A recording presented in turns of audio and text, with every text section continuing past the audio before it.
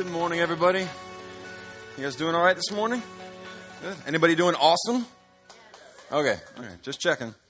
Sometimes we're just gonna do the okay. Are you guys okay? You guys feeling okay? I think we can raise the bar on okay, right? I mean, we're the people of God. I mean, this is one of those things we sing these songs. You know, this kind of revelry should rise up in our hearts at some point. You know. We were singing that song, Hallelujah. And a lot of times we like to do the nice Hallelujah. It's all gentle and soft and, but that song to me is really the essence of Hallelujah. Hallelujah should always have an exclamation point behind it. Hallelujah. It's one of those words that it's not just hey, this is all good and peaceful, but it's we're taking ground. We're moving forward. It's eureka, I found it. It's this movement of the Spirit of God. He wants to burst forth joy. And in the midst of all of that, the reality of, guess what? We've shown up in this place with pain. We've showed up in this place with problems. Some of us, marriages are not going the way that we want them to. Some of us, bosses are not treating us the way that we would like for them to. Some of us, our children are out of control, or our physical health is just kind of, we're just kind of surviving. And in the midst of that, God says, there's still joy available. What's your perspective? What will you set your eyes on? Will you lift your eyes? Because every part of the story that you're experiencing, my hands are in. I'm molding and shaping. And that's really, to me, as we've been going through this book of Esther, it's one of the most important pieces of the puzzle. And a lot of times people think, as we've been studying Esther, kind of people think that some of the scholars that Esther was actually drawn out of some of the Persian writings. Actually Persian history, and they just kind of took it straight out of that and put it into the Bible. And you look into it and you go, well, God isn't mentioned, prayer isn't mentioned. There's this spirituality that is absent. There's a Jewish culture, there's Jewish people, but they're non-practicing. The temple has been rebuilt at this point, but it's far away. Here they are in Susa, the capital of the Persian Empire, and the temple has been rebuilt, but it's over in Jerusalem. And we find, as we're getting into this story, that there's these people, this group of Jews that is still just decided to stay in Susa. They could have gone back, but they've decided to stay and be non-practicing Jews for whatever reason. It's hard to, we don't have to speculate. Sometimes, that's one of our greatest flaws as humans, right? We speculate on people. Oh, I know why they're doing that. Yeah.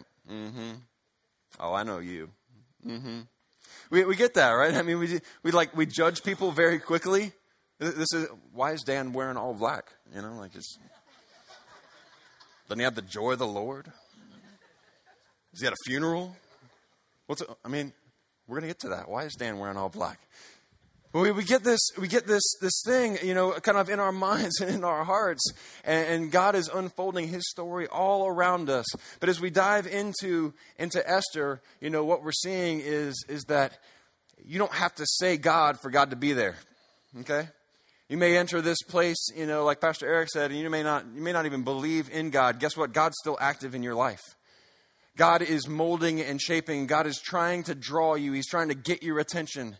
His Spirit is out working in the world, working with every single person on the face of this earth. Every single person is a creation of God. God loves them. God wants relationship with them. Yeah, they may not be treating you right.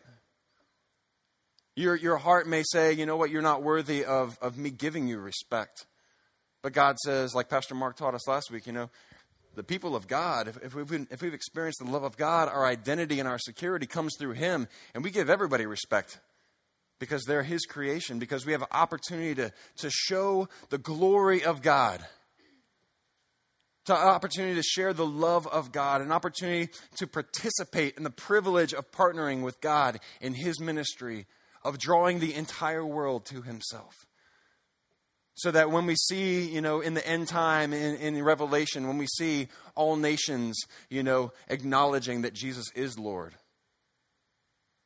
that we know that we have partnered with God in that. Every knee will bow, every tongue will confess that Jesus is Lord. Wow. Well, what am I doing now? How am I partnering with God now? How am I bowing my knee now? How am I confessing now with my life as a reflection of who God is? Powerful stuff, you know? And we wrestle with these questions that are in this video of, all right, I'm speaking to God. How do I know God's will? How do I know that God is active and moving around with me? And how do I know that He is, in my car as I'm driving? And how do I know that He is with me as I lie down and in my sorrow, in the deepest place of where no one else in the world can understand me or reach me, that God is there? Like the psalmist said, if I make my bed in hell, God's right there with me. He's still there. There's nowhere that I can go from His Spirit. These really deep things. But along the way, with this dice or deity conversation that we've been having, this journey through Esther, one of the things that we're looking at are these moments in time. These places where we go, okay, was that situation circumstance? Was that coincidental? Or is this just a roll of the dice? Is this random? Or is this something that God is orchestrating and moving through? And so if you look at your fridge fold, you see a couple different things that are going on that we've looked at in the past. Is it adored moment, dice or deity? It's Pastor Mark's thing. I don't know. I'm just gonna follow his lead. Is it adored moment that Xerxes dumps Vashti because of fearful advice from his advisors and rash action to his pride being hurt? Is that something that God actually confirmed that and helped that come about? Or was that just, that's just Xerxes being Xerxes? Chapter 2, is it adored moment that Esther gains favor with Hegai? That she seemed in his sight the one that he needed to spend his attention on and give her favor? Is it adored moment that Mordecai overhears the plot to assassinate Xerxes? Is it adored that Xerxes doesn't reward Mordecai? And then last week we looked at, is it adored moment that Haman cast lots for a genocide date and it came up nearly a year later? Remember, Haman entered the scene last week with just kind of coming, been given a position of power. He was an Agagite. He was one of the descendants of the Amalekites who, when the people of Israel back in Exodus, when they left Egypt, the Amalekites came up from behind the Israelites and attacked.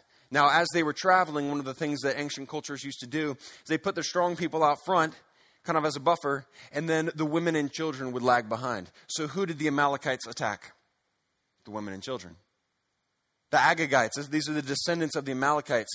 These people that are hitting at the weak points. People that are looking for the weaknesses and kind of like using that to their advantage. And this is a picture in the Bible of the flesh, of our carnal nature. You know? Those times where we're just kind of, we look at our lives and we say words like, I can't. I wish I could. I wish that addiction would just go away. I wish I wouldn't be so impulsive or compulsive. I wish I wouldn't be so codependent. I wish this character defect did not exist within me. I wish. That's what this person, Haman, that's what the Amalekites, the Agagites, that's kind of what they represent throughout Scripture when you look at it. Our flesh is always going to hit us in our weakness. It never sleeps. It's always looking for opportunity to tempt us.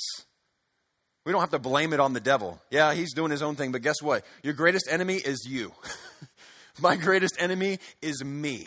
The choices that I make that either honor God, show God love, or show me love. That's really what it comes down to. The things that really, if I wrestle with it, it's the things that make me comfortable.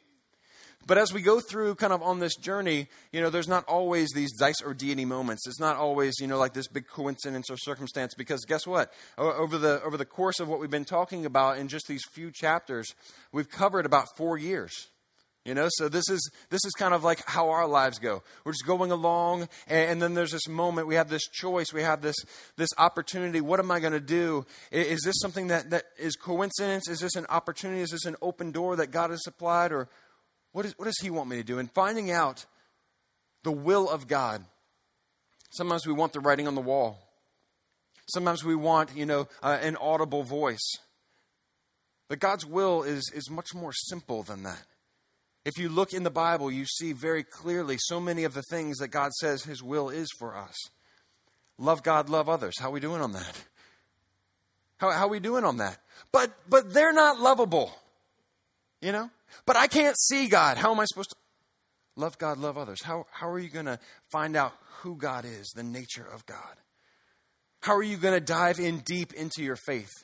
Because faith is going to be the defining moment. Faith is really the thing that can turn pawns into queens and kings into pawns. That's kind of what we see. Xerxes has just been a pawn in the hands of God. We looked at some Proverbs that talked about those kinds of things last week. And now this woman, Esther, she's kind of been a pawn. Yes, she's queen, but she's been a pawn. She's been in that position. Hey, go find all the pretty virgins. Well, I just happen to be pretty. And so she got chosen. And then she goes into the harem, and they prepare, and she doesn't really have an opinion. Hey, just do whatever. Tell me what to do. Tell me the clothes to wear. Tell me the thing to take in, when I go see Xerxes, and she's kind of been following Mordecai's advice. Mordecai, tell me what to do. And we're going to see a shift in this chapter where this queen who has simply been following, all of a sudden her faith is catalyzed. Doesn't use the word faith. Doesn't use the word God. Doesn't use the word prayer. But we're going to see this catalyzing action that's going to happen in chapter 4 as we dive in. These moments where we have the opportunity in our life to not just kind of weigh out whether something is coincidence, but to really dive in deep into our character and make a choice. From this day forward, this is what I'm going to do. This is where we get the famous phrase in this chapter, for such a time as this. So as we dive into this, we're going to be. You can open up your Bibles to Esther chapter 4. Some of you using the Bible app on your phones, your iPads. For those of you that are looking around, going, "Hey, why are they on their phone?" Don't worry about it. Just give them the benefit of the doubt. They're reading God's word. Okay, all right. Let's dive into chapter 4. So what happened at the end of chapter 3 was basically this decree went out that the Jews were supposed to be killed, slaughtered, and annihilated. As if any one of those things wasn't good enough, all three of them were put in the decree, And then Susa, the capital, was left in this state of confusion. And that's kind of where we pick up. Chapter 4, verse 1. When Mordecai learned about all that had been done, he tore his clothes, put on burlap and ashes, and went out into the city, crying with a loud and bitter wail. He went as far as the gate of the palace, for no one was allowed to enter the palace gate while wearing clothes of mourning.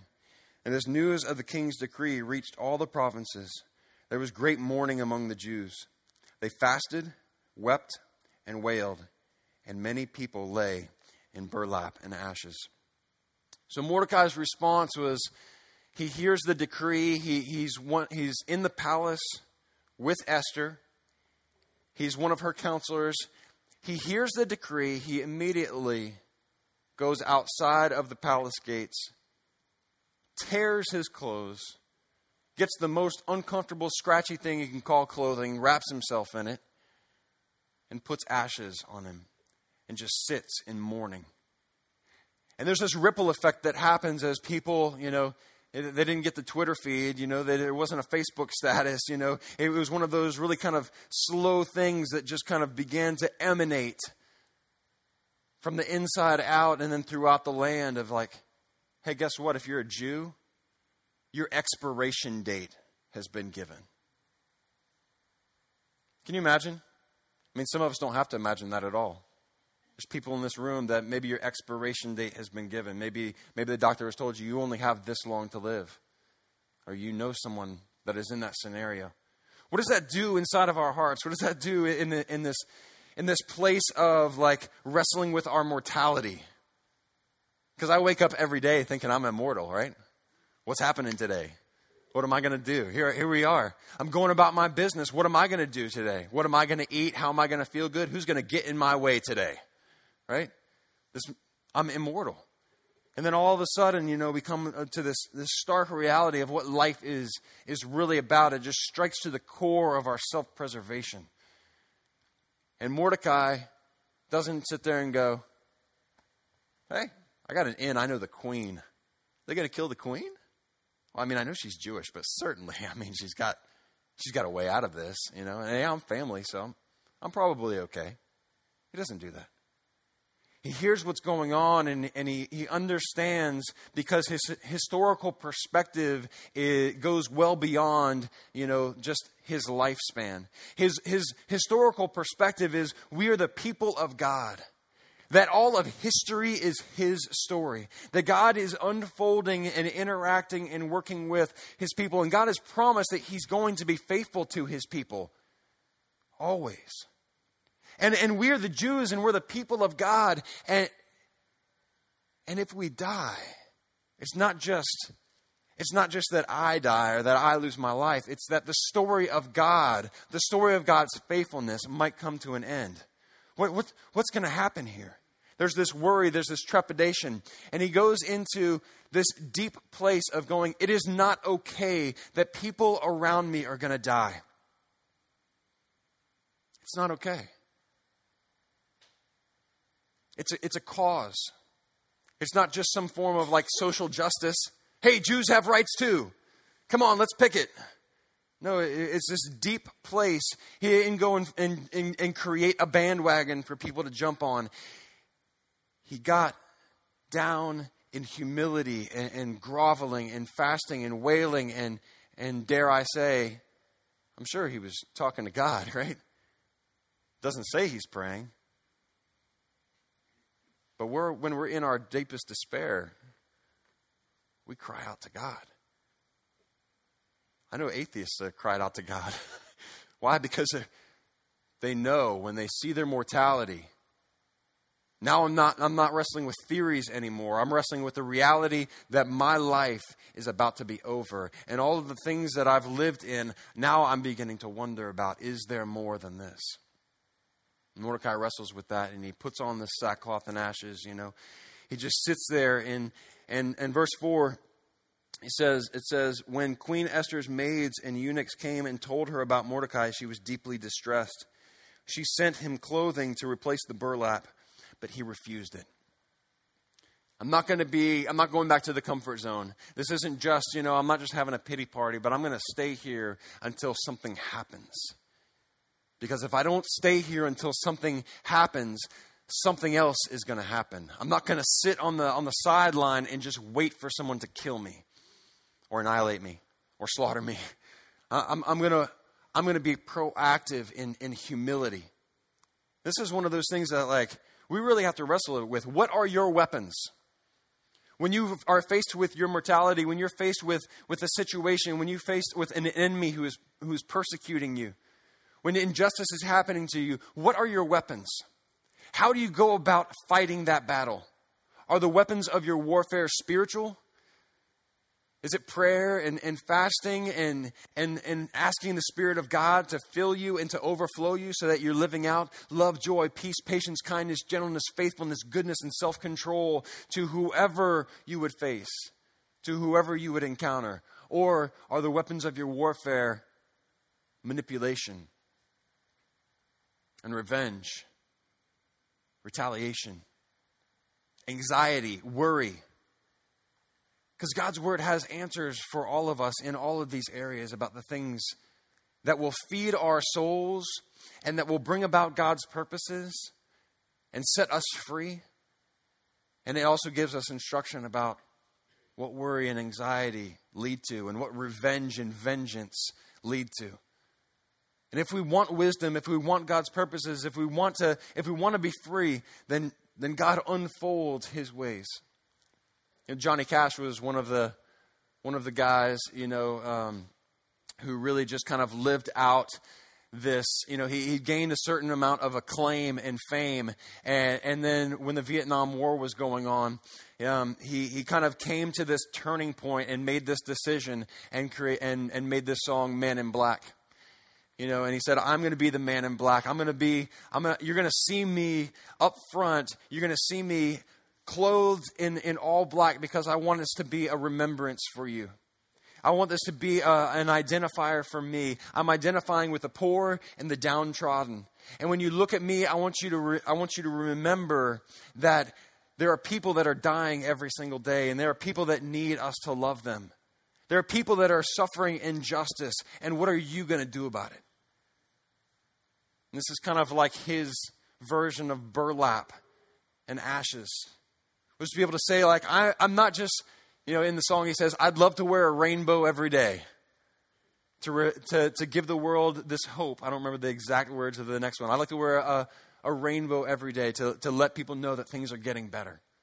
But until they actually are, until there's actually hope and power and justice in the world, I'm gonna live my life in such a way that you can get just a little glimpse of discomfort. That you would get a little vision of a little interruption, that there's more to life than the pearls and the diamonds. There's more to life than the house and the cars. There's more to life than who likes you or how much money you make. There's more to life. Love God and love people.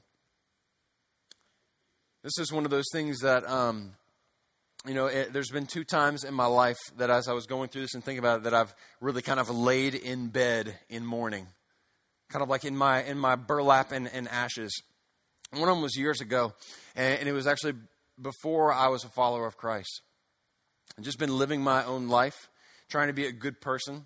I was raised in a Christian home. My mom's here, she raised me the right way. She lived out faith, But I spent 7 years running away from God. And in this final month of that, I began to really kind of reap all of the glory of sowing to the wind. All my relationships were broken. My personal life was a wreck. I was completely dissatisfied vocationally. And I finally just came to the place, I just stayed in bed for a month. Barely went to work, didn't pay bills, barely ate. And I didn't pray. I wailed. I fasted. I cried out. I suffered. I made myself miserable. And finally, after a month, after about 30-something days of this, I woke up one morning and I looked at myself in the mirror and I couldn't recognize myself. And I just said, Dan, you are an idiot. Go do the thing that you've been trained to do. God is real. I had to preach the gospel to myself. I wasn't even a Christian. And I'm like, you know what the right thing is to do. Go seek God. But I spent that month of misery, of just kind of wailing and fasting and suffering because of my own consequences.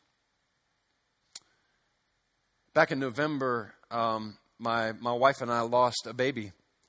And it was on the day of our 13th wedding anniversary. We gave birth to Naya Grace, a beautiful, very premature baby. And she had been passed for a few weeks, and we found out just the day before and kind of went through this process. And I got to tell you, that was the single greatest disappointment of my life. One of the biggest challenges of my faith, because I know words that God has spoken to me. And I hold on to them. God speaks to me very clearly. And when my baby died, God's word was challenged. And my heart was challenged and my faith was challenged. And I laid in bed in that hospital room. Thank God it was just me and Renee. I laid in that bed inconsolable. Just weeping bitterly at the loss and at the pain and at the suffering and asking God, why? All I can see is darkness. I know that you're here. I know that it's light, but all I can feel is oppression and darkness. And I have been robbed. God, why? Why is it dark? I need meaning and I need purpose. It is not okay for this. This will not be swept under the rug. And I need, God, for you to give me beauty from these ashes. It was interesting because as that was unfolding, God brought me to 2 different things that I was reading. They were both about adoption. And in one of the stories, I came across this name, Naya. It's an African name. And And I just was like, it just kind of captured my affection. It captured my attention. All of a sudden, there was just this endearment to this name. I didn't know what it meant. And as I continued reading and studying, I found out that name meant light. And that name meant purpose. And that name meant beauty. It's the exact answer to the three things that I had been moaning and crying about. And God, in a very short time, just led me to this while I was even laying in that hospital bed. Well, for me, the real personal thing was the light and was the purpose. And the next day, my wife had not seen Naya. And as we were getting together and gathering our things, I brought her over and we just sat. And Renee's first words out of her mouth were, "She's beautiful." And I said, "Her name is Naya Grace. And her name means light and purpose and beauty." And it was just one of those things, like all of a sudden, like this veil lifted, and we experienced in that moment the relief. But if we had just said, you know what, this is not comfortable, this is something that I don't want to deal with. Oh yeah, this happens to people all the time. It's just part of life. Get over it. If we had stayed in that place, if we had not wrestled with the depth of mortality, if we had not gotten down deep into our soul and let our hearts bleed and be upset, just as God is upset with death and with destruction, and not get to that place where we saw the good news, where we saw the glory, then we saw that Jesus kicked death's butt. And there is not just simply pain, but there is also hope, and there is power, and there is truth, and there is victory. If we don't see and experience those things, if we don't long for those things, if we don't demand an answer in our lives, then we will go the way of apathy. And we will go the way of actually facilitating and bringing forth the annihilation and the killing and the destruction in the world, the slaughtering in the world. If we don't lean ourselves towards God's purposes, we will find that the things that we do are going to cause pain. We see it all around us. Every relationship causes pain. How will we be the tangible hand of Christ to a lost and hurting world? The next several verses kind of go through this scenario of basically just kind of relaying information, because although Esther was on the inside of the palace, she was completely oblivious to the decree. Verse 5. Then Esther sent for Hathach, one of the king's eunuchs who had been appointed as her attendant. She ordered him to go to Mordecai and find out what was troubling him and why he was in mourning. So Hathach went out to Mordecai in the square in front of the palace gate. And Mordecai told him the whole story, including the exact amount of money Haman had promised to pay into the royal treasury for the destruction of the Jews. Mordecai gave Hathach a copy of the decree issued in Susa that called for the death of all Jews. He asked Hathach to show it to Esther and explain the situation to her. He also asked Hathach to direct her to go to the king to beg for mercy and plead for her people. So Hathach returned to Esther with Mordecai's message. So Mordecai relays what's going on. Hey, Esther, you don't know. Here's the facts of the situation, and this is what I'm going to ask you to do. I'm going to ask you to go into the king and to beg and to plead that this decree can be revoked. So verse 10, it just continues. Then Esther told Hathach to go back and relay this message to Mordecai. All the king's officials and even the people in the provinces know that anyone who appears before the king in his inner court without being invited is doomed to die, unless the king holds out his golden scepter. And the king has not called for me to come to him for 30 days. So Hathach gave Esther's message to Mordecai. So what's happening here is there's this decree and this law.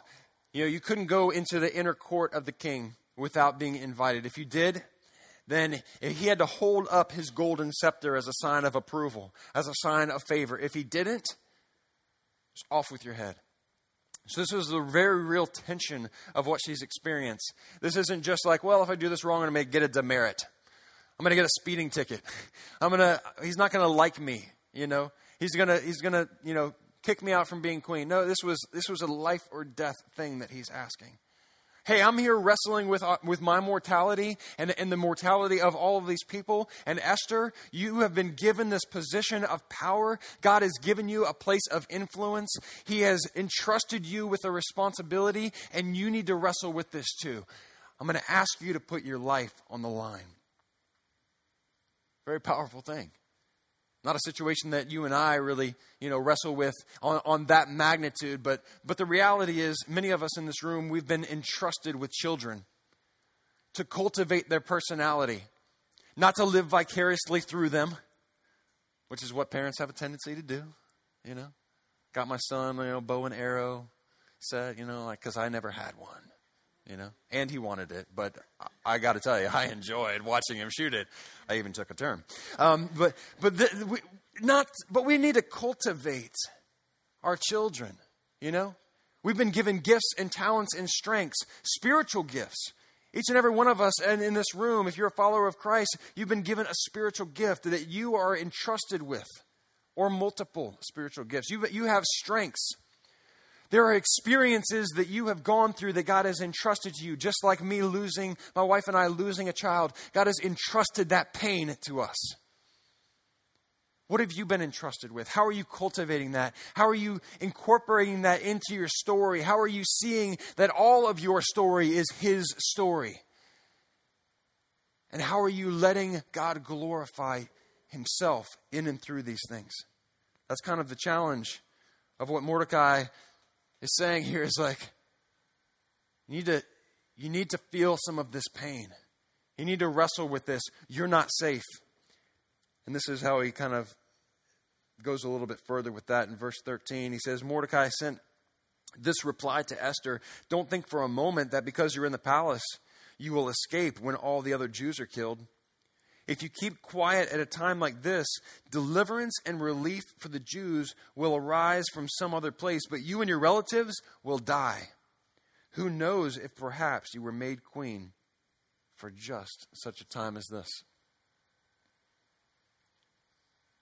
What have you been entrusted with? As you look around your life, what is it that you are in a position of influence for just such a time as this?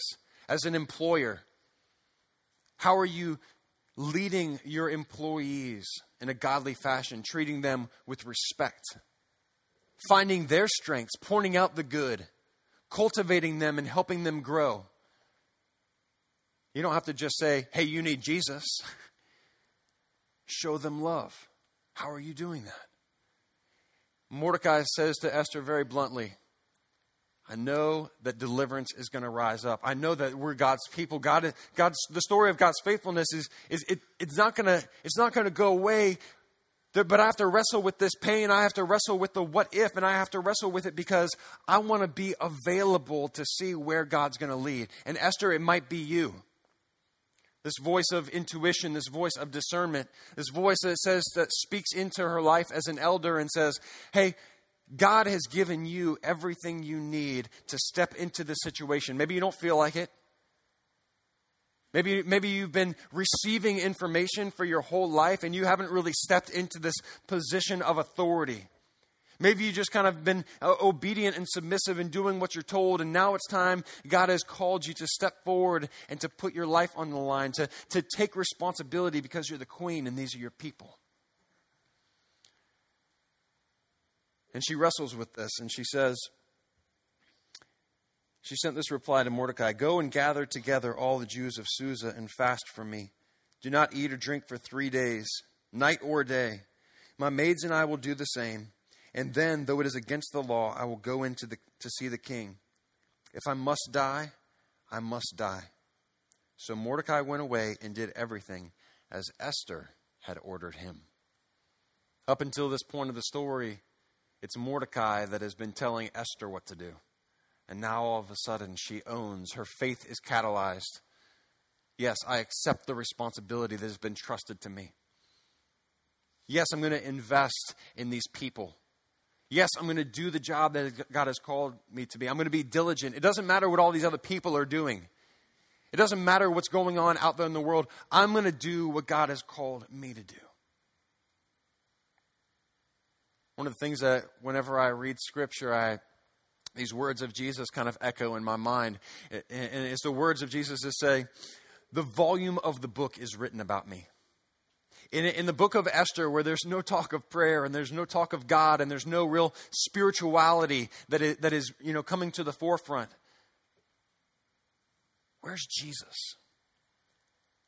And I think we can look at Esther in this moment and just say, as she steps up and accepts the responsibility, if I must die, then I must die. And we see a very beautiful reflection in her face, in her character, in her spirit of Jesus Christ. As he wrestles in the Garden of Gethsemane, pouring great drops of blood, saying, hey, God, if there's any other way, Abba, Daddy, I don't really want to die, but I will. And then what he experiences as you continue reading the story in the different gospel accounts, as he walks out of the garden, as he stands up from prayer, as the mob with clubs and swords and torches in the middle of the night approaches him, as he speaks the word and he says, who do you seek? And it says that as he spoke his word, all of them fell down backwards. This power, strength, this authority. We're going to see Esther step in as she has just catalyzed and said, no longer playing games. I'm not just going to enjoy the diamonds and the pearls and the luxuries of the palace. I'm not just going to enjoy the beauty treatments and the good food and the attentiveness of the eunuchs. I am going to do what now this time has allotted for me to do. And I am going to take responsibility. If I die, I die. And for us, as we finish up this chapter, we've been talking about these places in Scripture, Romans chapter 8. All things work together for the good of those who love God and are called according to his purposes. Desiring God's purposes. Dicer deity. We have these moments, these wrestlings, this kind of catalyzing place of faith. And it just, the real simple question is, do I want to have God's will unfold in my life, or do I want my will? God, your will be done, or my will be done. And as we kind of wrestle with that, if we look at a few of the previous verses in Romans chapter 8, we see that this is something that God wants us to wrestle with. It says, we too wait with eager hope for the day when God will give us our full rights as his adopted children, including the new bodies he has promised us. We were given this hope when we were saved. If we already have something, we don't need to hope for it. But if we look forward to something we don't yet have, we must wait patiently and confidently. And the Holy Spirit helps us in our weaknesses. What are you experiencing in your life as you wait? What are some of the tensions that you're going through? What is it that you're hoping for and longing for? Then, like Mordecai, speak those words of faith to say, hey, yeah, it looks grim, but deliverance is coming. The good is coming. And everywhere that you feel weak, understand that God gives us his Spirit without measure. God has not given us a spirit of fear and timidity, but of power and love and self-discipline. Where would God like to empower you with those things today? Where would he like to speak into your life and convict you and say, you know what, for such a time as this, you've been called to be that child's parent. For such a time as this, you've been called to be the light of the world in that workplace. For such a time as this, you have been called to cry out and be brokenhearted for the poor and the abused and the downtrodden. Where will you bring joy and light to darkness and sorrow? Let's pray.